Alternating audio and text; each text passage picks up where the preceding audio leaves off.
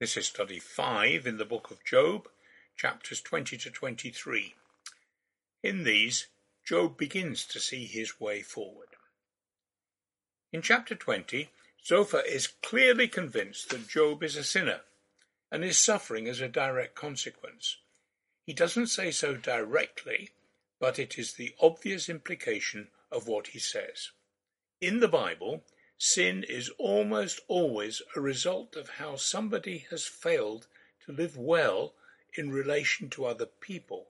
It is seldom about a failure to live well directly towards God, by failing to worship correctly or failing to follow the correct prescribed religious observances. So Zophar criticizes Job in his actions towards other people. Zophar raises another and more difficult question. He seems to suggest that there is a major difference between good and evil in how long they last. He says that evil is inherently short-lived, unlike good that lasts. Well, he doesn't actually say that good lasts longer, but that again would seem to be the strong implication of what he says. Listen out for those two implications as I read the chapter. Zophar says, "My troubled thoughts prompt me to answer, because I am greatly disturbed. I hear a rebuke that dishonors me, and my understanding inspires me to reply. Surely you know how it has been from of old, ever since mankind was placed on the earth, that the mirth of the wicked is brief. The joy of the godless lasts but a moment. Though the pride of the godless person reaches to the heavens, and his head touches the clouds, he will perish forever, like his own dung. Those who have seen him will say, 'Where is he?' Like a dream he flies away, no more to be found, banished like a vision of the night. The eye that saw him will not see him again. His place will look on him no more. His children must make amends to the poor. His own hands must give back his wealth. The youthful vigor that fills his bones will lie with him in the dust. Though evil is sweet in his mouth, and he hides it under his tongue, though he cannot bear to let it go, and lets it linger in his mouth, yet his food will turn sour in his stomach. It will become the venom of serpents within him. He will spit out the riches he swallowed. God will make his stomach vomit them up. He will suck the poison of serpents. The fangs of an adder will kill him. He will not enjoy the streams, the rivers flowing with honey and cream. What he toiled for he must give back uneaten.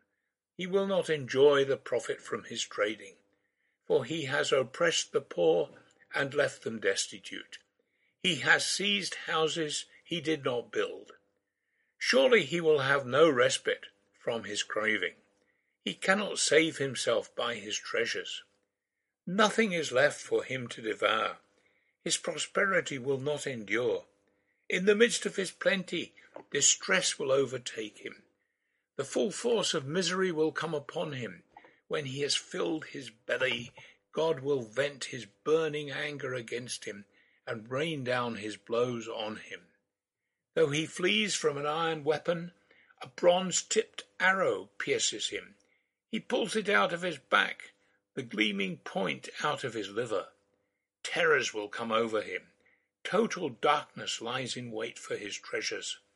A fire unfanned will consume him, and devour what is left in his tent. The heavens will expose his guilt. The earth will rise up against him. A flood will carry off his house, rushing waters on the day of God's wrath.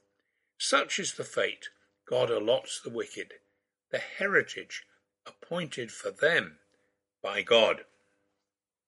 Question: what do you think? Is it true that those who delight in evil things know that they do not last? Are they always looking over their shoulders, wondering whether they will be found out? Are good things always more enjoyable than those that are not good? The answer: Well, that's a really difficult one, but it is worth thinking about. Think of the things that you do. Is it true that the enjoyment of the good lasts longer than the enjoyment of the not so good? I think it is, because I am happy to remember the good things I have done, but always try to forget the bad things. But that is a personal opinion with which not everyone would agree. Have you got a friend you could argue it out with?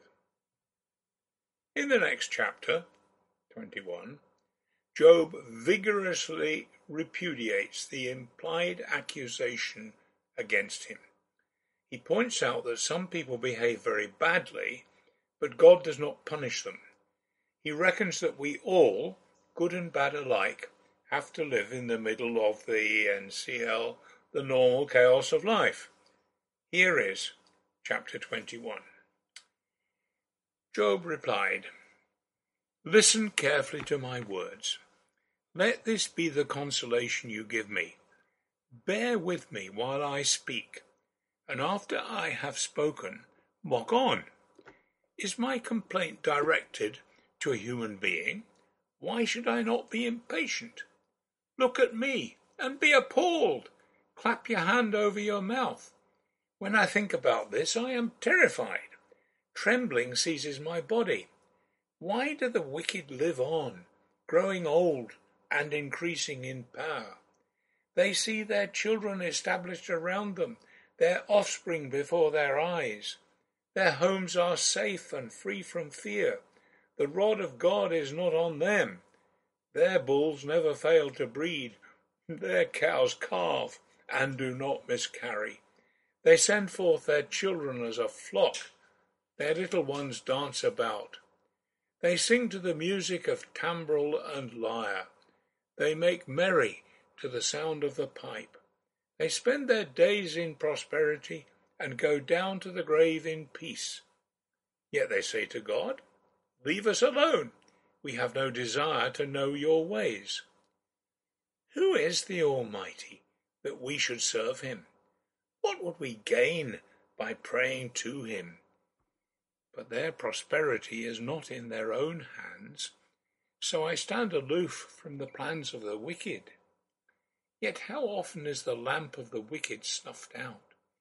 How often does calamity come upon them, the fate God allots in his anger? How often are they like straw before the wind, like chaff swept away by a gale? It is said, God stores up the punishment of the wicked for their children.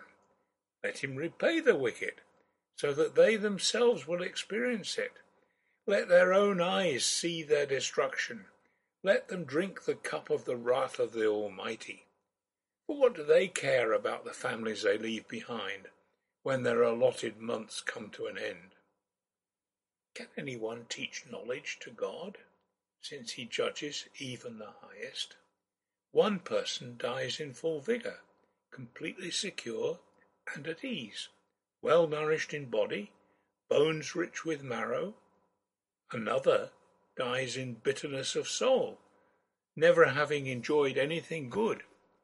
Side by side they lie in the dust, and worms cover them both.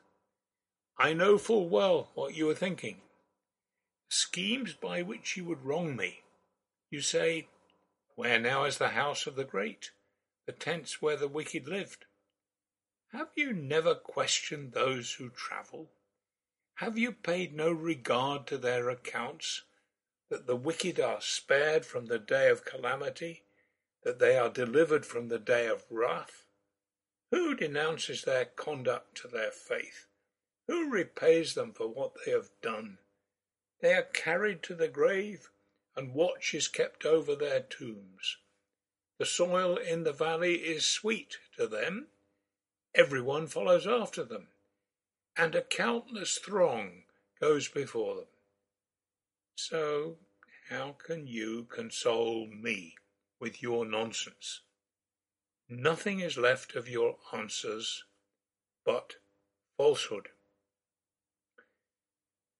I introduced the idea of the NCL, the normal chaos of life, early in these studies, which may have surprised or even shocked you. My justification for doing so is here in this chapter, and will be confirmed in chapter 23.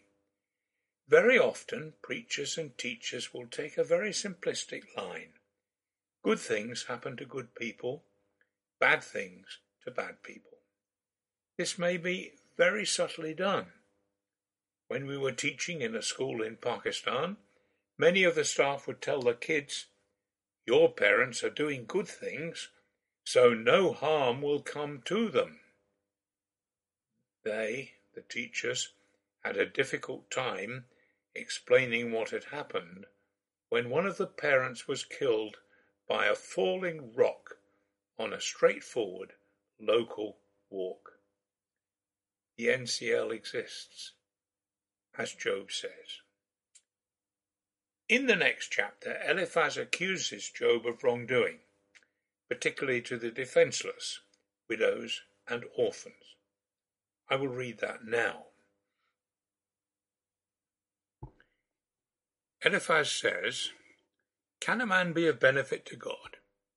Can even a wise person benefit him? What pleasure would it give the Almighty if you were righteous? What would he gain if your ways were blameless? Is it for your piety that he rebukes you and brings charges against you? Is not your wickedness great? Are not your sins endless? You demanded security from your relatives for no reason. You stripped people of their clothing, leaving them naked. You gave no water to the weary, and you withheld food from the hungry. Though you were a powerful man owning land, an honored man living on it. And you sent widows away empty-handed and broke the strength of the fatherless. That is why snares are all around you, why sudden peril terrifies you, why it is so dark you cannot see, and why a flood of water covers you. Is not God in the heights of heaven? And see how lofty are the highest stars? Yet you say, what does God know? Does he judge through such darkness? Thick clouds veil him, so he does not see us as he goes about in the vaulted heavens. Will you keep to the old path that the wicked have trod? They were carried off before their time, their foundations washed away by a flood. They said to God, leave us alone. What can the Almighty do to us? Yet it was he who filled their houses with good things. So I stand aloof from the plans of the wicked. The righteous see their ruin and rejoice. The innocent mock them, saying, surely our foes are destroyed, and fire devours their wealth. Submit to God, and be at peace with him. In this way prosperity will come to you. Accept instruction from his mouth, and lay up his words in your heart. If you return to the Almighty, you will be restored. If you remove wickedness far from your tent, and assign your nuggets to the dust, your gold of Ophir to the rocks in the ravines, then the Almighty will be your gold, the choicest silver for you. Surely then you will find delight in the Almighty, and will lift up your face to God. You will pray to him, and he will hear you, and then you will fulfill your vows. What you decide on will be done, and light will shine on your ways. When people are brought low, and you say, lift them up, then he will save the downcast. He will deliver even one who is not innocent, who will be delivered through the cleanness of your hands. I find that accusation interesting, because we've been watching a television drama series, Downton Abbey. It tells the story of a large household belonging to a senior nobleman, the Earl of Grantham. He is portrayed as having to take the decisions for a great many people, family, friends, and servants. It is apparent that in many things, because he is the controlling boss man, he takes views that are strikingly different from those of just about everybody else around him. Perhaps this is what Eliphaz is highlighting here.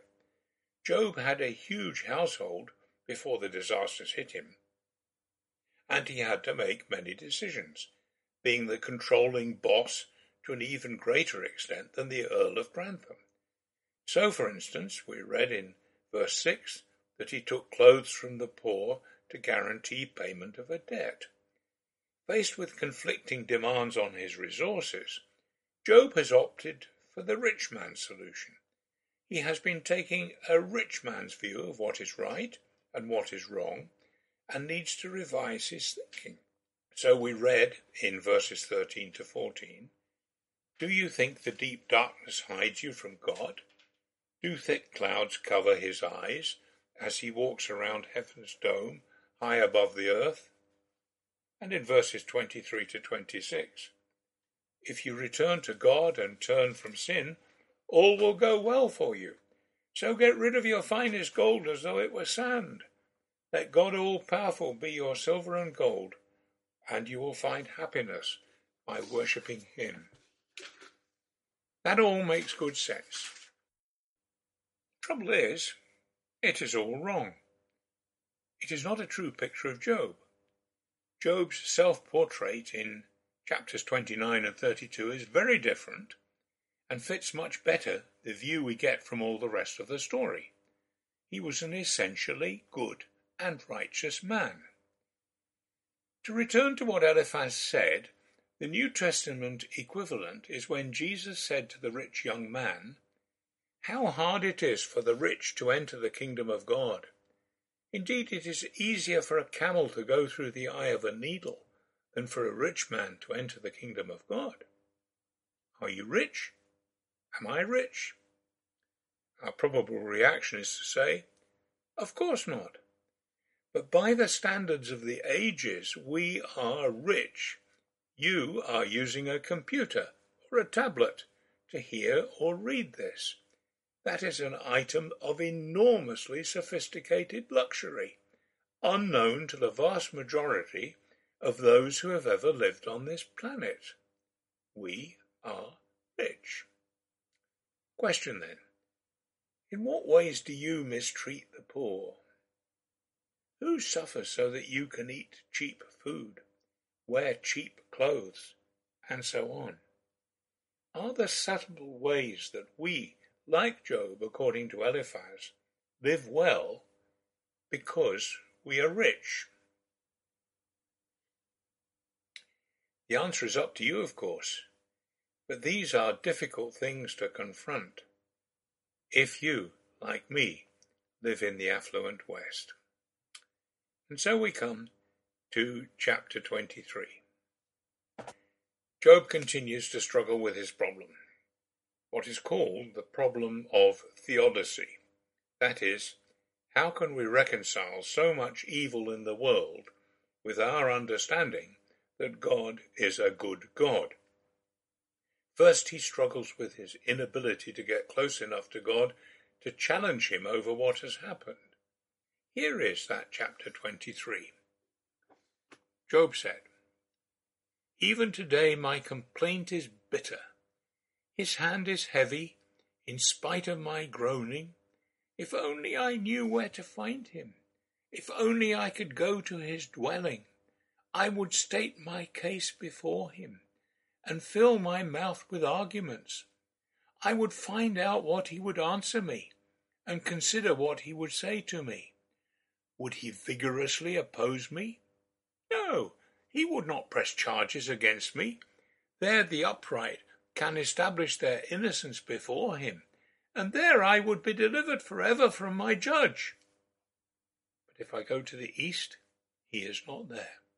If I go to the west, I do not find him. When he is at work in the north, I do not see him. When he turns to the south, I catch no glimpse of him. But he knows the way that I take. When he has tested me, I will come forth as gold. My feet have closely followed his steps. I have kept to his way without turning aside. I have not departed from the commands of his lips. I have treasured the words of his mouth more than my daily bread. But he stands alone, and who can oppose him? He does whatever he pleases. He carries out his decree against me, and many such plans he still has in store. That is why I am terrified before him. When I think of all this, I fear him. God has made my heart faint. The Almighty has terrified me. Yet I am not silenced by the darkness, by the thick darkness that covers my face. Job has a problem, but he is also close to, if not exactly a solution, at least to the best way forward for him and indeed for us. He wants contact and fellowship with God, not a solution to the academic riddle of theodicy. He is very right to do so, and will eventually achieve that contact and fellowship in the last few chapters of the book. We have the same problem as Job. How can we understand the world in which we live, where so much can go wrong and there is so much evil? And our solution is the same as his. We need to be close to God. We need fellowship with God. But we are much better off than poor old Job, because we know about a broken, suffering God-man hanging on a cross, dying, sharing in all the worst that this world has. We are part of his people, Jesus' people. We have been united with him in a death like his. Therefore, we will be united with him in a resurrection like his, as Paul says in Romans 6. And as he tells the Colossian Christians in chapter 3, since then you have been raised with Christ, set your hearts on things above where Christ is, seated at the right hand of God. Set your minds on things above, not on earthly things. For you died, and your life is now hidden with Christ in God. When Christ, who is your life, appears, then you also will appear with him in glory. Wow!